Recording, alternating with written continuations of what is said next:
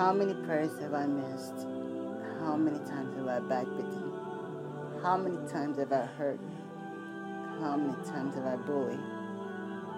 How many times are the thoughts that are coming into your mind feeling some way that you are not good enough, or you're not a good Muslim, or you have sinned a lot, that there might be a sins that nobody knows that you did, but only Allah subhanahu wa ta'ala knows, and you're ashamed to go back to Him, or you're feeling guilty.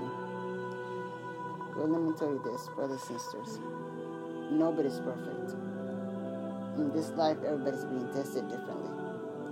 You're either being tested by ease, or you're either being tested by hardship.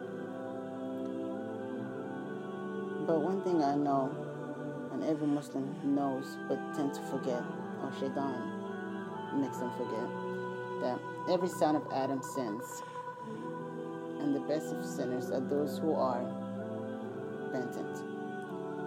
So, and Allah subhanahu wa ta'ala also said, if your sins were to reach the sky, and if you were to ask me for forgiveness, I would forgive you. So do not lose hope. You can't lose hope. Your sins are not greater than Allah's mercy. You can't lose hope.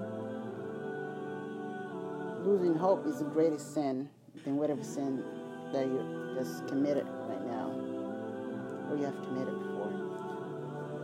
So I'm reminding myself and reminding you,